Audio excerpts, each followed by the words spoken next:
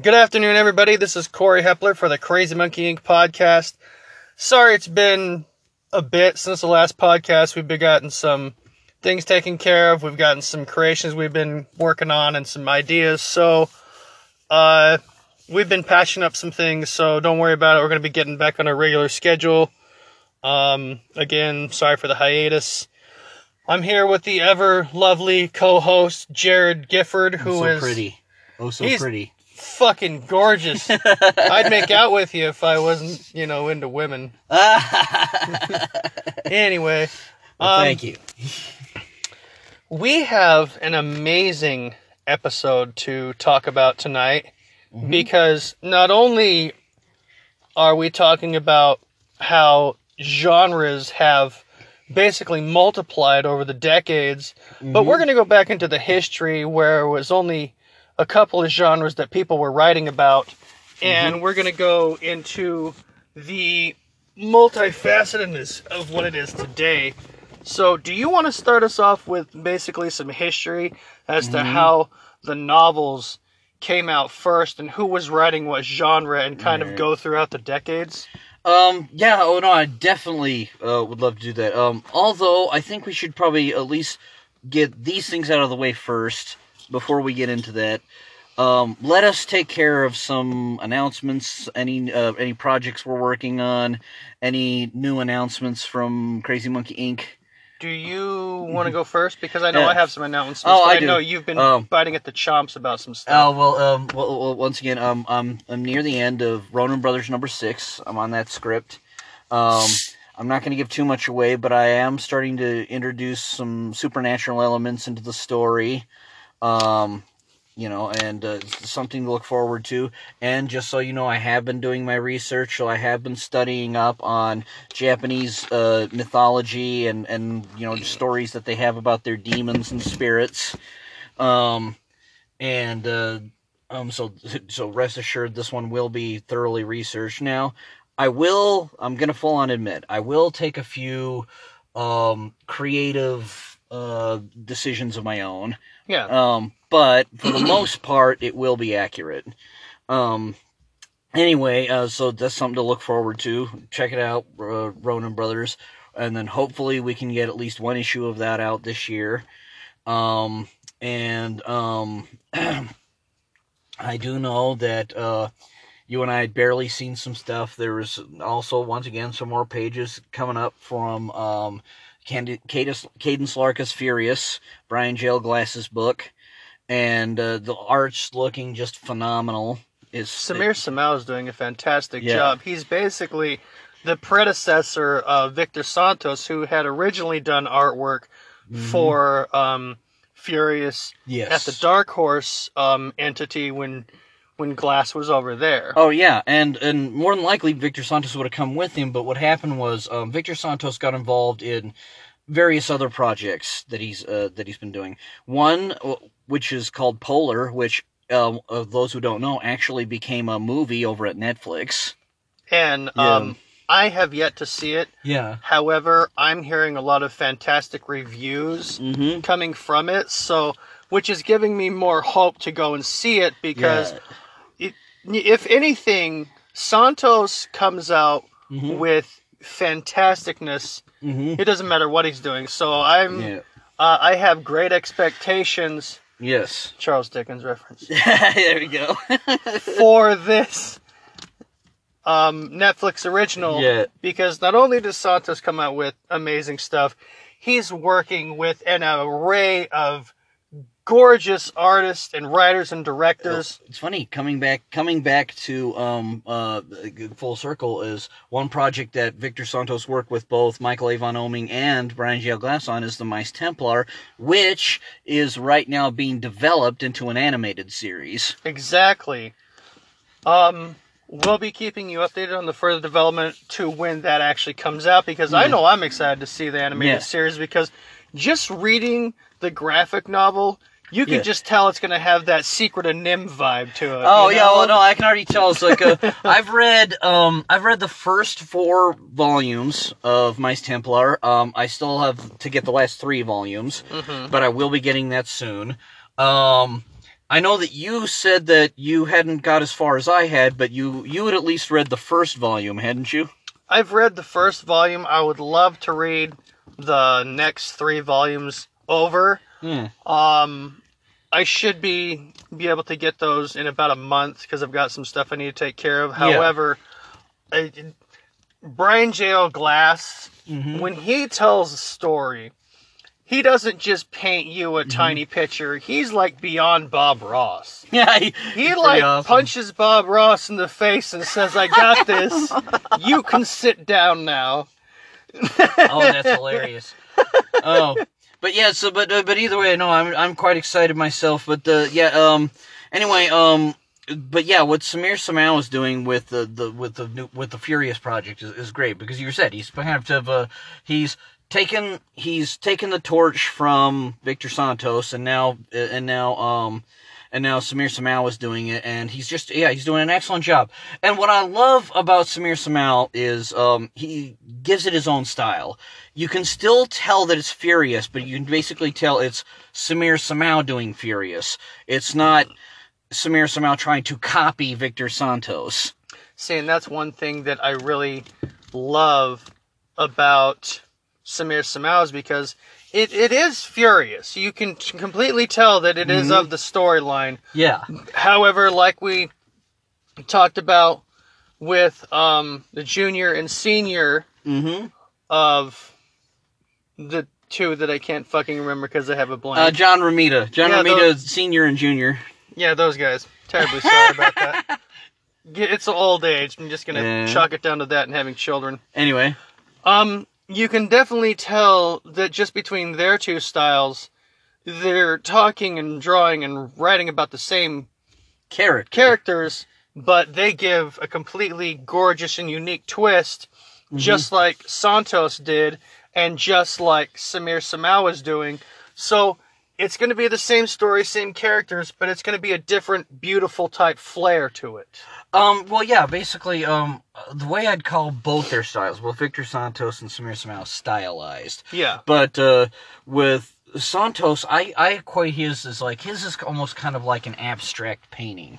That's the way I describe what I've seen with his art. It's good, but it's almost like the kind of stuff that you'd see from almost like well, not exactly abstract because the characters aren't mixed up, but you know what I mean. Basically, it's got that to me it looks like modern art. So you got a contemporary style. And Samir Samao, his stuff looks really good too, but his definitely looks much more like classic comic book art. Both are very good, and like I said, both have really great bits of art. But yeah, I'd equate Victor Santos almost feels like something you'd paint on the canvas. Yeah. And Samir Samao definitely feels like, he's got that sort of legacy of comic book creators down, and he's part of that legacy. And along with that, do you know another graphic novel that's going to be coming out soon that not only is it getting 20 extra pages, if you have gotten to read some of Stefano Cartacelli's work from Crazy Monkey Inc. that's come out, Cherry Bullet, Attoli's Finder, you can just imagine the ferocity and the amazingness that Romeo and Juliet River of Blood is going to be, because this graphic novel is going to grab you by the balls and keep you there until the very last page. Oh, yeah, well, and I think the best way to describe it is basically like, think of the Romeo and Juliet story, but in a sort of cyberpunk setting.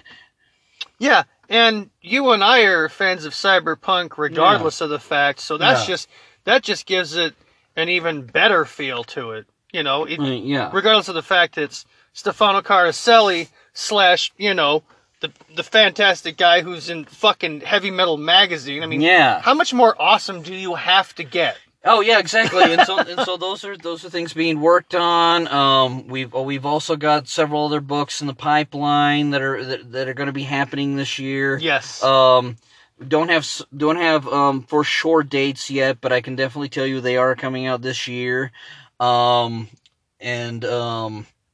as I said, we got both the projects working on. Oh, and I believe, and you don't have to give too many details, but you can basically let them know. I believe you are working on a novelette. Yes, I'm going to be working on a novelette that's going to be coming out of Crazy Monkey Inc. sometime, I want to say during the summer or late summer, early fallish. Yeah. And I'm not going to give anything away because it's going to be a surprise, but it's definitely going to be something that Crazy Monkey Inc. is going to be branching out in. We're not only going to be doing comics, we're going to be doing novels, novelettes. Yeah. So you're going to see an array and plethora of literature coming out that you can just grab your fucking hands on. And it's going to be like side stories of, you know, someone's going to be like Taxi Cab Joe's side story. Some's going to be like a completely different side story or just something completely different. And then you're going to be doing some novelettes and some novels of Darum and their side characters and how they, you know, came to see Darum and get into his crew. And also like, I said I won't give away too much, but I will let you know this, is that one of the first projects I want to work on will be sort of, I guess sort of a prequel story. It's basically going to talk. It's basically going to talk about the Captain Sargis and basically his history and kind of give you an idea of the universe before the Darum comic takes place. yeah. And then even give you a history as to how the main villain basically takes control of the universe. See, that's going to be awesome. Yeah. I think a lot of people are going to enjoy that because they're going to get kind of like a precursor to what Darum the comic book is now. Yeah, exactly. Anyway, I think that kind of takes care of the announcements on that. So, now, I don't wait a mind. minute, we haven't even talked about the website. What's the fucking website? I can't remember so what sorry. the goddamn website is. Oh, Can no, you it's remind okay. me? No, you're good. Right now, since we want to give people our comics direct and we're taking out the middleman, we just go straight to indieplanet.com. And you can do two things. One, you can look up Crazy Monkey Inc. and it'll have our entire line of Crazy Monkey Inc. comics. Okay. Or if there's a specific title you're looking for, maybe The Adventures of Taxi Cab Joe, or I've heard that's a good one. yeah, or Darum. You know, you can just look those up directly. But no matter what, just type in the search engine whichever you want. Crazy Monkey Inc. You'll find our entire line of comic books. Our digital copies are $1.50. Our print copies are $5. So just go there, check out that website. That's where you can buy our stuff. I think once again, though, I think that takes care of all the announcements. So I don't mind going to the history of different genres and whatnot. Now, I do actually know a little bit of history on that one. Interestingly enough, for years and years, there really weren't what you'd call genres in books. Most of the time, you just basically had either books that were fiction or books that were not fiction. Yeah, they were just categorized between nonfiction and fiction. Yeah, and they kind of just lumped everything together. That was actually a lot easier. It wasn't until I'd say the 19th century, the Victorian era, when they started putting down certain specific genres. But even that was still very small. That's when you started having things like horror books and romance novels and mysteries and westerns. Excuse me. Maybe even books based on mythology. Yes. But that was basic. Those were your basic genres. And it actually kind of worked its way into the 20th century. 20th century added a few extra genres. That's when you started getting it started in the late 1800s, but it worked its way into the 1900s. That's when you started getting science fiction. Mm-hmm. That's when you started getting that's when you started getting like your action adventure books, and your noir books.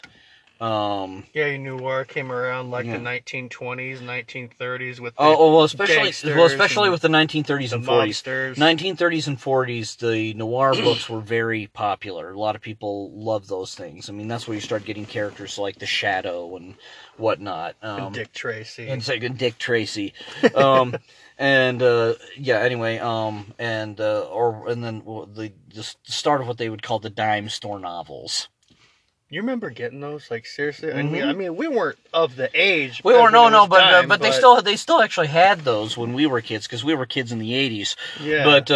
But we still had those, because I actually picked up a group of Flash Gordon novels. And they were those kind of dime store novels. They were, they were the short books, and they were probably anywhere from maybe 150 to 200 pages. Uh-huh. I remember I got that. I had got like a huge set of like the Conan books that had they were based on the old Robert E. Howard books, but they would have been rewritten by L. Sprague de Camp. You remember like the yellow coloring of the pages back in Yes, the day? I remember that. And when they used a different paper back then. Yeah. Interesting enough, what a lot of people don't know is that, and they even had a different kind of sound when they would turn. Mm-hmm. When you turn those pages. What's funny is I got a few of those old books myself, and you can even tell just the difference in sound, and even the difference in the way the books smelled. The authenticity. Yeah. It's just, yeah, exactly, a lot of that. Anyway, anyway, you get into the 20th century, and I think it's starting from the, I would have to say, another genre that came to fruition in the 20th century. It's a 20th century invention, but it's actually very good. One of the people who actually helped start it was J.R.R. Tolkien, and also C.S. Lewis, but the fantasy genre took root in the 20th century. And then spy novels. Spy novels became a thing. Can you remember the very first spy novel? I think they would call it espionage. Espionage, yeah. It wasn't spy yet. It was just espionage. Espionage, but that kind of thing. And then some of those would be like James Bond. James Bond is in that. Many of the Tom Clancy novels are in that. Uh-huh. If you're into the espionage type stuff, the Jason Bourne books. Definitely look up anything basically Tom Clancy, because he's freaking does amazing. The Hunt for Red October was his very first one. Well, and I would even suggest the James Bond Ian Fleming books. Ian Fleming helped bring about that genre. So that's another genre that took root there. And they're very smart espionage books as well. They're very well written, too. And then something that came about in the 80s, this was an 80s invention, was cyberpunk. Yeah. Cyberpunk became a genre in the 1980s. A genre that you could say had its origins with things like Jules Verne, but really became much of a thing late 80s and into the 90s and very much into today is steampunk. Steampunk became a thing. Yes. Let's see. And I'm trying to remember. And then for a while, horror, they used to lump all scary or supernatural books into one genre, just horror. Another thing that's been branching out is the horror genre, especially nowadays, because not only is it just horror, but you have like the supernatural romance. The supernatural romance, the supernatural teen genre. You even have the crime horror type where the detective will pair up with a supernatural being to solve crimes. Oh yeah, and it started out in the 80s and it's very much works its way nowadays. But then another genre another subgenre that's come out nowadays is the sci-fi horror. Yeah. Ooh, you remember the sci-fi horror that came out? And Aliens. Yeah. Thing like But anyway, yeah, that was a genre that came about, sci-fi horror. And you're right, Alien. But there was a lot of books that were coming out that dealt with that same kind of thing. But basically, it was either like that's when you started getting stories about like weird alien creatures, like killing people or infesting their bodies or something. Or Body Snatchers was a good one too. Oh yeah, and but that was Tale of the Body Snatchers. That's what it was. Invasion of the Body Snatchers. Invasion of the Body Snatchers. And that you could say was a precursor to that. Mm-hmm. But what I'm saying is it really took root really in the late 1970s and going in the 1980s. But yeah, that was when you started getting that, and that was when you started to have like robots that would basically that would go haywire and try to kill everybody. Isaac Asimov with his iRobot series was very in that vein and once again, I love it because that's another precursor to that. But then you started getting these stories like I mean, I know it's a movie, but it's still this kind of thing. But they get like the Terminator. That could be kind of place in that genre just because you have basically a deadly machine that wants to kill humanity. Yeah, but listen, but it's in the same vein. It is in the same vein, but I something that's a little bit more horror oriented, and I'm trying to remember. You do remember the movie Hardwire? Oh, who doesn't? Hardwire was awesome. Yeah, but basically, for those who don't know, it was the story of basically it's based in this kind of cyberpunkish future, and what happens is there's this guy it's kind of cyberpunk meets post-apocalyptic. Yeah, it's a little of both. It's a little of both. And then anyway, the main character basically goes out looking, and he finds these robot parts and assembles a sort of this cyborg as a present for his girlfriend. Mm-hmm. And what happens is that she ends up basically getting locked in this house with this killer robot. And it just ends up killing a bunch of people, and then she almost ends up dying at the end, and yeah, it's one of those movies that it worked on that whole thing. It was a science fiction horror movie, because it was science fiction in the fact that they were in this future and there was all this high technology, but it was a horror in the fact that basically you had the classic horror scenario of basically this person who's basically trying to run away from this ultra scary being. Mm-hmm. And anyway, but yeah, that was another subgenre that popped up. There's just so many subgenres, and I can't even keep track of them all because sadly there's sci-fi westerns as well, which are really cool. And that's another subgenre that's popped up within the last little bit. Is basically it's westerns with that kind of sci-fi twist to it. Yeah.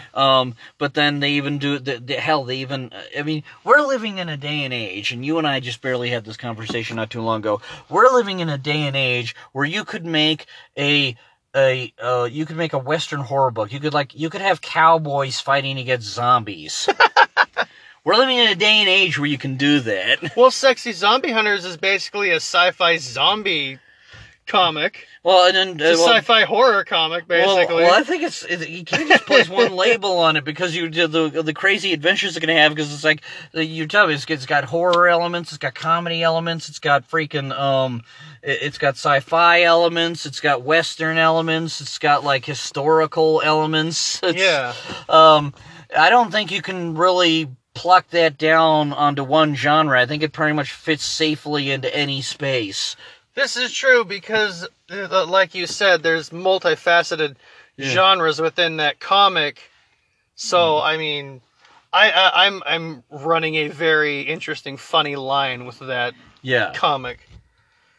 However, one individual in particular that I feel has not only branched out beyond horror, but has also stamped his label on fantasy, science fiction, and even a tad bit of romance, because Gerald's Game was actually quite interesting, and Rose Madder was Stephen King. Yeah, see, I know exactly who you were getting at. And yeah, it's exactly. He's actually branched out into various different genres. And while he will always be known as the horror king, Yes. the thing is that, yeah, he's written various different books in various different genres. And he's proven that he's not just a guy who writes one genre. And the Dark Tower series, that's probably one of the most prolific fantasy series that he's come out with, that you say, hey, have you ever read anything fantasy by Stephen King? The Dark Tower series immediately pops up. Oh yeah, well, and it goes back to the Stephen King episode that we recorded. But you know, one of the reasons he branched out into other genres was, well, I mean, first off, he wanted to try other things other than horror. But then another thing was happening is, especially this happened in the 90s, was he said that his daughter did not like any of his horror stuff. And you know, and she loved him and everything, and she was his daughter, but she did not like his horror stuff. It was his son who liked his horror stuff, and his daughter was basically, you know, she was into the fantasy stuff, you know, she was like into the elves and unicorns and dragons and stuff. And so one of the things he did to kind of test out the genre before he went full on with Dark Tower was he tested the genre with Eyes of the Dragon, and his daughter loved it, and then he basically, that's when he got into his foray into writing fantasy books. And then you know, and he actually had toyed with a few other genres before, and once again, I believe we had gone over this before, but he also toyed with the science fiction genre, but unfortunately, he tried this in the 80s, and the book companies were just saying, no, you can't, you have to write horror. And that was when he came up with the pseudonym Richard Bachman, and then wrote his sci-fi stories under the Richard Bachman name. Now, what's interesting is, you look at all of the sales from just him being Richard Bachman. He had more sales in the 80s as Richard Bachman than he had as his original Stephen King when he had first started writing, which is weird. Well, actually, there's several reasons behind that, and once again, I'm not going to go into too much detail because we've already covered most of this in the Stephen King episode. But I do know that one thing was that he signed some contracts in the 70s, which basically was screwing him on the amount of money he got.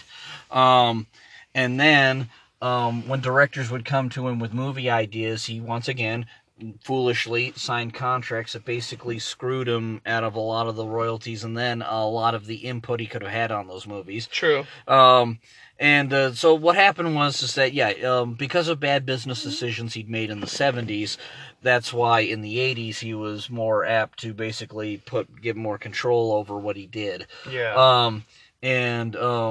And anyway, but yeah, he was an example of another person who branched out. But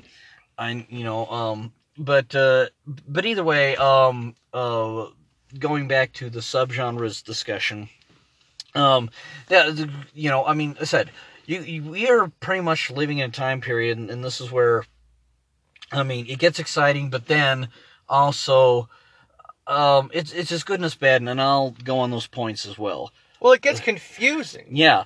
The good thing about all the various subgenres we have nowadays is you could basically have a story where a boy has a pet shark and he basically solves crimes on Mars. There's a genre. I'm sure somewhere there's a genre for that. God damn it. But as you said, the flip side of that is I do believe it does get really confusing. The biggest problem with having so many subgenres as to maybe having more of a broad array of genres is that unfortunately people now expect you to be more sort of enclosed in this little box of basically, oh, you're into this genre, so you have to meet the stipulations of this genre. Whereas like basically back in the day, like when we were growing up writing and the genres were a little more broad. Yeah. The whole thing was that nobody would basically say, oh no, that's not how you do that's not how you do. Well, I mean, there still would be people complaining all over the place, but for the most part, what I'm saying is, for the most part, you didn't have a whole lot of people basically saying, "Oh no, that's not how you do sci-fi," or "That's not how you do horror," or "That's not how you do this and that," because the genres were a bit more wide. Now that they have so many subgenres, you know, the whole thing is now basically, say you're writing a steampunk novel. If you have anything in there that's not considered to be part of steampunk, then you're going to have all sorts of people complaining at you. Like, you are ruining the genre. That's not how steampunk works. See, and I don't believe that authors should feel, or writers, Yeah. should feel that they need to be boxed in because of a certain type of genre. Yeah, exactly. That's the thing about it is, so once again, like I said, it's your good with your bad. Because one thing I am glad, as I said, I'm so glad that we have so many more genres, and that we're living in a time period we can have this completely ridiculous story, and there's most likely a genre for it. I'll drink to that. Yeah, but as we said, because there are so many specific subgenres, the whole thing is if you are writing something within a specific subgenre, now people are more picky as to how you write it. It's interesting because you look at the genres that came out before you, like you know, like your westerns, your noirs, and your other ones. Yeah.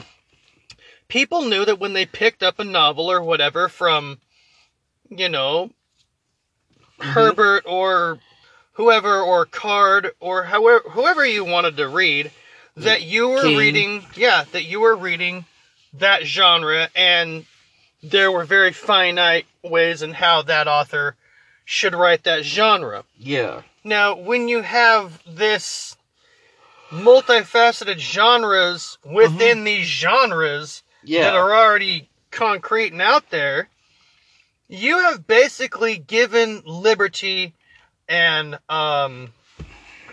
basically consolidated how you can write something, and said, okay, as long as it's not a piece of shit, write it.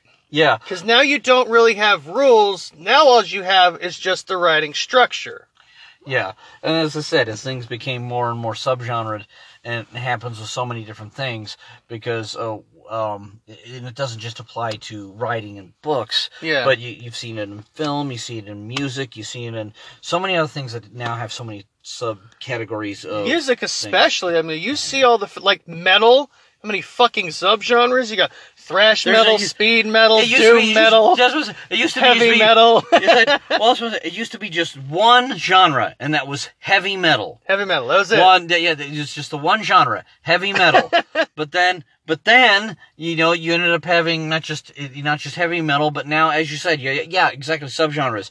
Now you've got doom metal, you've got black metal, you've got death metal, satanic metal. Yeah, satanic metal. You got freaking you've got progressive metal, you've got power metal, you've got symphonic metal, which is hilarious. It was like, because power metal is a subgenre of metal, and symphonic metal is a subgenre of power metal. Exactly. So it's a subgenre of a subgenre. So it's basically the subgenre's bastard son. Yeah. That just like went off and, I'm gonna do my own thing. Fuck you, Dad. Exactly. But it's like you have so many other things like that. And yeah, you have the new wave of British heavy metal. You have the new wave of American metal. You have freaking thrash metal. Yeah. You have man, what else? It's like you have new metal. You have post-core grind metal. Exactly. Yeah, grindcore. Grindcore. That's a metal genre. It's like for those who don't know, grindcore is once again subgenre because it goes all the way back to punk. Yeah. Punk music happened in the 70s, and then what you had was punk, post-punk, hardcore, which was sort of the son of post-punk and punk, and then grindcore, which was sort of the son of hardcore. And I'm not picking on anybody that likes grindcore, but I couldn't fucking listen to that if I was deaf. No, that's the whole thing. I was never able to get past hardcore. It's like because I got a lot of things in there. I like a lot of punk bands. I like a lot of hardcore bands, but I could never get into grindcore because grindcore was just like, okay, this is about as far as I'm getting with my punk here. Now. But anyway, but it goes with subgenres. But they said they even do it with movies, books. But it's like everything has like a subgenre, and then nowadays we have like subgenres of subgenres. I mean, hell, we're probably now down to like the great grandchildren of a subgenre now. Now, how fucking complicated does it have to get where you stop and you say, all right, we've got way too many genres. We need to either cut some fat, or we need to just stop. That's it. No more fucking subgenres. This is what you get to deal with. Yeah. So just fucking quit crying about it. I think each has its benefits and its liabilities. I think the benefits of having so many genres is the fact that, as I said, you can write anything you want, and there's probably a subgenre for it. Yeah, there is. So you know exactly which section it's going to go into.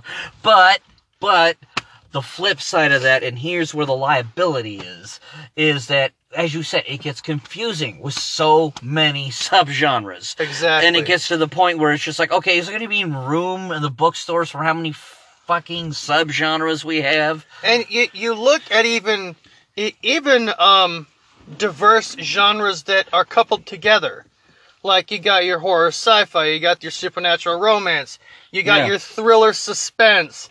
You got all of these different ones that are great on their own, but then they're like, hey, let's couple this shit together and see what happens. Well, yeah. See, as I said, it is funny, because it's like, it used to be just, when it started out, just two genres altogether. It was fiction and nonfiction. Yeah. Started out with that, and then it just kept working away. It was like I said, we started getting more and more and more and more and more.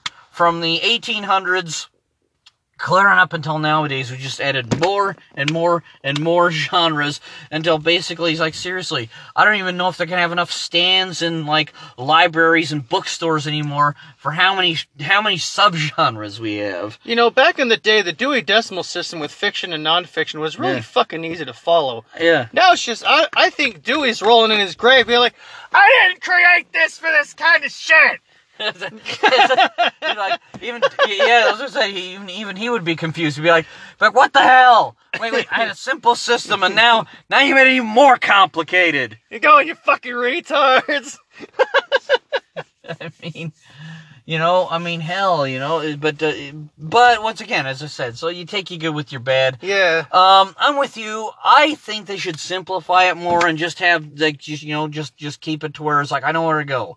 If I'm looking for a book if I'm looking for sort of a scary supernatural book, I'll know to look for that in horror. Yeah. But once again, subgenre so much these days, now I have to look for it specifically. It's like, well, is it written for teens? Because then I'd have to go to Teen Supernatural. Yeah.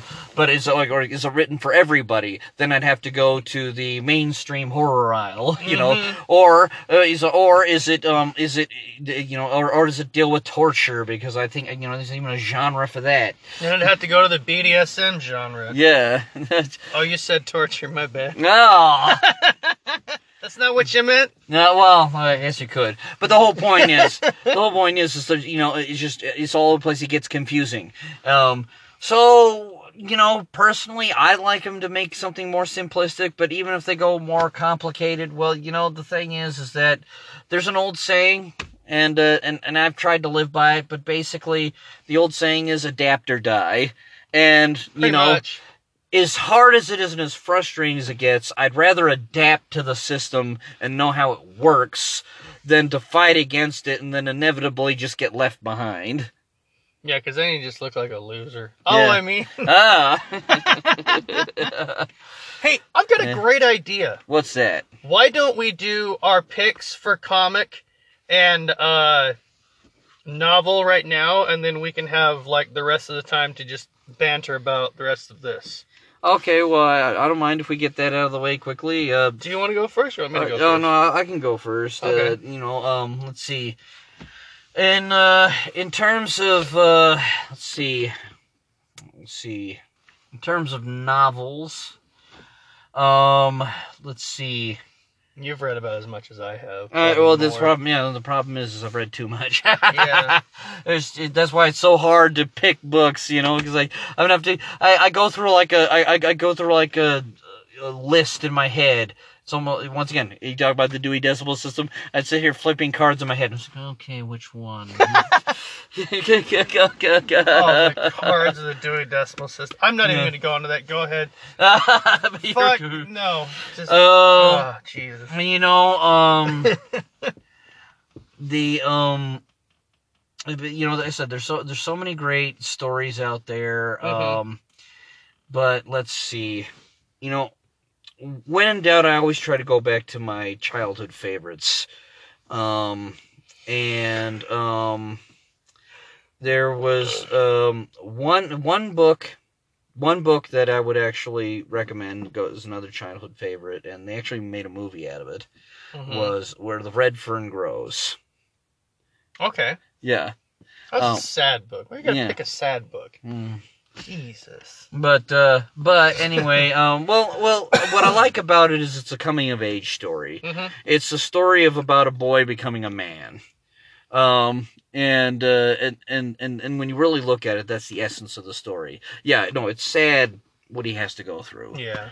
But when you really look at it and break it down to its bare bones, the thing is that Where the Red Fern Grows is a very good story about coming of age.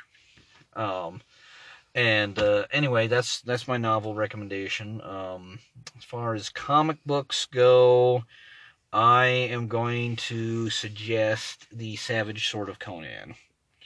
Good pick. Oh yeah, and I'm talking about the original run that they had back in the 70s. And just so you know, because they've actually, for those who don't know, they've actually restarted those over at Marvel. But there's a difference between Conan now and then Savage Sword of Conan now, whereas they were back then. Back in the 1970s, when they started, Conan the Barbarian was basically sort of their mainstream Conan book, and even though it was, had Conan and had Conan the Barbarian stories in it, it was the more tame version of Conan. Yeah. And then Savage Sword was basically your unadulterated, sort of gory, magazine-style comic book that basically, it was like you had your regular Conan, then you had your adult Conan. Didn't adult Conan have the Conan of the Cimarron? Well, no, they were both the same thing. Yeah. But I said, one was different. Basically, what you had was like, think of I was just trying to think of it this way. Regular Conan was like your PG Conan. Yeah. Savage Sword of Conan was your straight up rated R Conan. Okay, all right. Yeah. Sorry, go on, my bad. Yeah. And the difference nowadays is because comic books have evolved and more people have enough time knowing what's a mature title and what's not. Mm-hmm. What they've done now is, because they do still have Conan and Savage Sword of Conan, but now they've changed the format to basically be that the Conan books nowadays, is like Conan the Barbarian is basically, it's the Conan character, but they're original stories from the people writing them. True. Savage Sword of Conan are basically stories based off the Robert E. Howard source material. Yeah, you're right. Yeah, but I understand why they changed it, because, like I said, nowadays the standard for comics is different. Basically, it's just like, you don't have to sit there and basically be like, oh, here's the adult Conan and here's the kid Conan. It's basically like, okay, this is a Conan, he's a barbarian, he's a very mature character. If your kids are reading this, you're a stupid person. So yeah, that's my pick, is the classic Savage Sword of Conan, which collected some of those great classic ones, and it had great stuff from awesome artists like John Buscema, mm-hmm. who did an awesome job on it. Roy Thomas wrote some great scripts. Yes. It was just great. So just check that out. Anyway, what about you? what are your novel and comic book recommendations? One of the novels that I'm going to be reading soon, Katie Hagemon. She's part of the Team Alpha Force. Mm-hmm. From a group that I am in. Mm-hmm. And she's a fantastic writer. She's got a children's book that's coming out. She's got an older children's book that's, she's already released. Mm-hmm. That is gorgeous. I love it. Mm-hmm. And she has written the first book in her adult novel series called The Awakening. Nice. And, well, I haven't read it yet. And I'm sorry, Katie. I am getting to it. I still love you. You're an amazing person. I'm totally 100% sure that when people get this book, they're going to love it because she has such an imagination. She has a great way of making the characters come to life. Mm-hmm. And probably the best thing that I love about Katie's writing is the fact that she writes in a way that people will be able to understand what she's trying to convey. Oh, yeah. She's not a complication type writer. No, which is great. That's actually a good thing to be. Anyway, so no, that's good. So I love that. What about your comic book recommendation? Comic book recommendation? Oh, there's so fucking many. I know. I've read so many comic books. This isn't funny. I'm gonna recommend kind of an older one. Yep. Because not only is it one that you and I have read, but it's one that's actually kind of sad. Yeah. Which is? The X-Men, Dark Phoenix Saga. Nice. No, that's really good. And then, for those who are not familiar with it, and first off, if you're not familiar, so what the hell's wrong with you? I know. Yeah. And then, but it's a classic Chris Claremont story, and Chris Claremont, you and I agreed, he's got to be the best X-Men writer who's ever been on X-Men. Oh, of course. And the Dark Phoenix Saga was basically a story, and it was done, and this was also, once again, you had like the 1-2 punch of basically, because you had two great creators on the book on X-Men at the time. You had Chris Claremont writing, and you had John Byrne doing the art. And if you're a fan of John Byrne, you're gonna love this run regardless. Oh yeah, and once again, you probably because let me put it this way. And I would also suggest if you love John Byrne, check out his Superman run as well. Exactly. And anyway, but yeah, it was when Chris Claremont was working with John Byrne, and basically the story behind Dark Phoenix is that to catch people up, because they have to introduce the Phoenix first, was that the X-Men had gone into space, and after the Cosmic Adventures, what had happened was the whole ordeal had basically awakened a lot of Jean's telekinetic and telepathic abilities. And latent in there was an entity known as the Phoenix, which basically was like, it basically upped all her powers to like the nth degree. And anyway, what happened is that there were some evil mutants who were basically able to manipulate her and basically manipulate her mind so that the Phoenix turned evil. And then she basically decided that she was going to, cleanse the universe. And what's funny is, during that entire process, bless his heart, Professor Xavier had taken her under his wing and tried to help her fight the dark powers of the Dark Phoenix so that it wouldn't overtake her.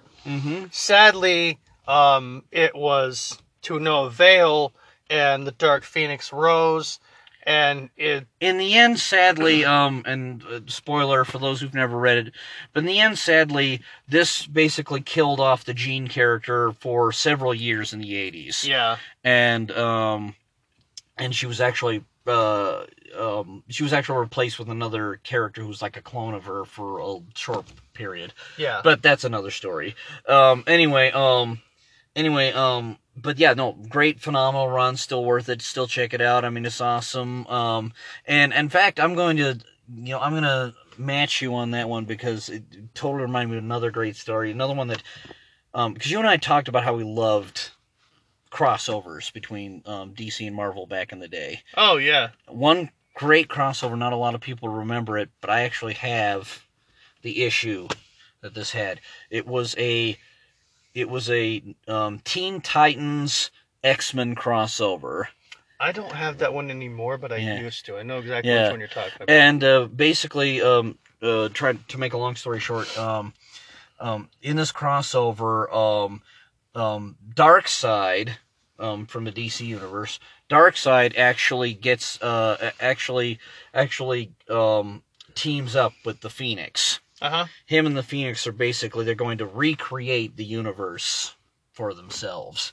And basically what happens is that the X-Men the X-Men and the Teen Titans both end up working together because each is going after a certain villain, and then both decide, oh hey, since we're kind of since both these villains have teamed up, we might as well team up ourselves and fight these guys, because the Teen Titans were going after Darkseid, and the X-Men were going after Phoenix. And since they were coupled up, it made sense for both teams to get together and go for the same thing. And this was classic. This was like it was the teams that they had were ones that people would consider to be classic versions of characters.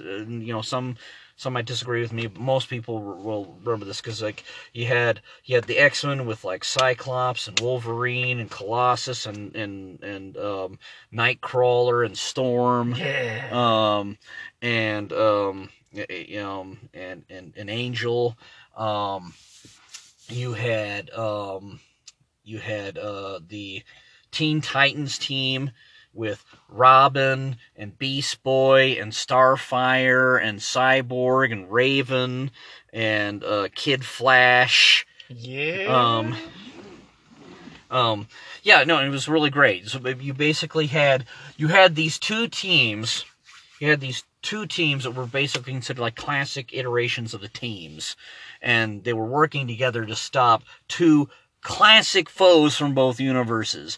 I mean, DC's Darkseid and Marvel's Phoenix character. It's a beautiful story. It's a one-shot comic, and seriously, I dare you to go out and find this one. If you're not impressed, well then, seriously, you have got an impossible standard if this does not impress you. Anyway, I guess we back onto subgenres before we get off. We should probably wrap it up. Okay. Well, no, but we can cap it off with the subgenres. We've got a few minutes because I know you did want to touch on that. Just a quick question for you. If there was a subgenre that you would read to, or say, give a recommendation to someone who'd never read that subgenre, what subgenre would you pick? And see, that is a hard question, but because one usually tends to go with their own personal taste. That's not a bad thing, mind you. No, because everybody's got their own taste. Oh yeah, of course.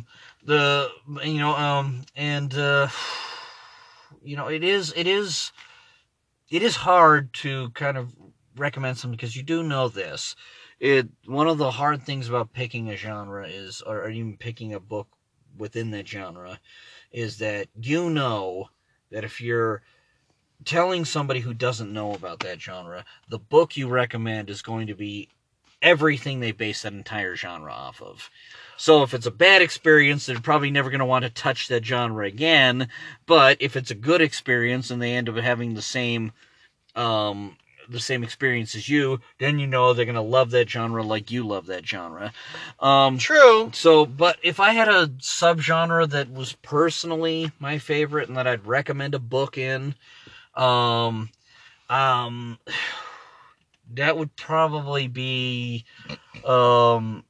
something within the sci-fi genre. Okay. More specifically, things that are more space operas. Like Captain Harlock. Yeah, exactly. And if I was going to recommend anything in that genre, Captain Harlock would be one thing I'd recommend. Now, I know more than likely people are going to start getting technical on me and basically say, that's not a novel, that's a manga. But it's still a book, it's still a story, and you can still read the damn thing. Yeah, don't get all fucking nitpicky. Yeah, and that's what I'm saying. And I would recommend that as one. And then another one would definitely be, I would recommend anything in the Dune series.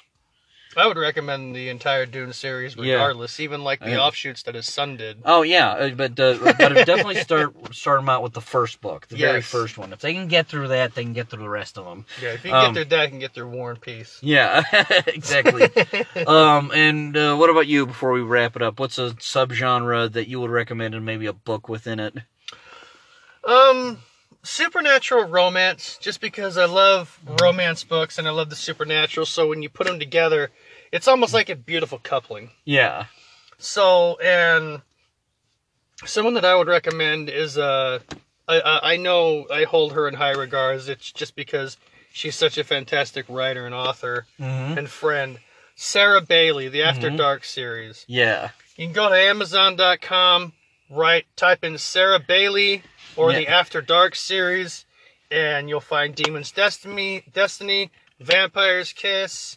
You'll find a whole bunch of others. She's working on an adult series. I cannot give anything away because she'll kill you. I swore to secrecy and that I would fly over to Scotland and she could flog me as much as she wanted to if I said anything. So, Sarah, I'm keeping with my word and not going to say a thing. However, I will tell you from what I have, the excerpts that I've read from what she is talking about and what she is creating right now, and the aesthetic that I've seen, I know it's going to be fantastic picture because she gets how to write not only supernatural romance, but she gets how to write a character so that you know exactly what that character's like, and you can put yourself into the book as that character when you're reading it. That's good. And I definitely would say that as well, because she is a great writer. Yes. So now that we've covered that, I think now, as you were saying before, now would probably be a good time to start wrapping it up. Okay. Definitely. And then want to plug our comic books again. Please check out Darum, Captain of the Stars, number 1, 2, and 3. Please check out The Adventures of Taxi Cab Joe. You can find each of these over at IndiePlanet.com. Just type in Crazy Monkey Inc. That's Inc. with a K. And you will find Crazy Monkey Inc.'s whole line of comics, of which ours are included in there. Yes. Just definitely go and check out our books there. And then, tell your friends about this podcast. Once again, great thing. Anchor's teaming up with Spotify, so from now on you should be able to get all our episodes. Yeah, anyway, that's enough for me. So I'll say goodnight to everyone. Have a good one. Oh, and we're going to be doing another podcast this Wednesday. Oh, yes. And once again, I know we've been delaying it, but I promise this Wednesday, I do promise, and you know what, you can kick my ass personally if we don't. This Wednesday, we will do an episode on J. Michael Straczynski. You heard it here, folks. J. Michael Tchaikovsky. All right, well, you have a good one. All right, and we will see you fine gentlemen and ladies in the next episode.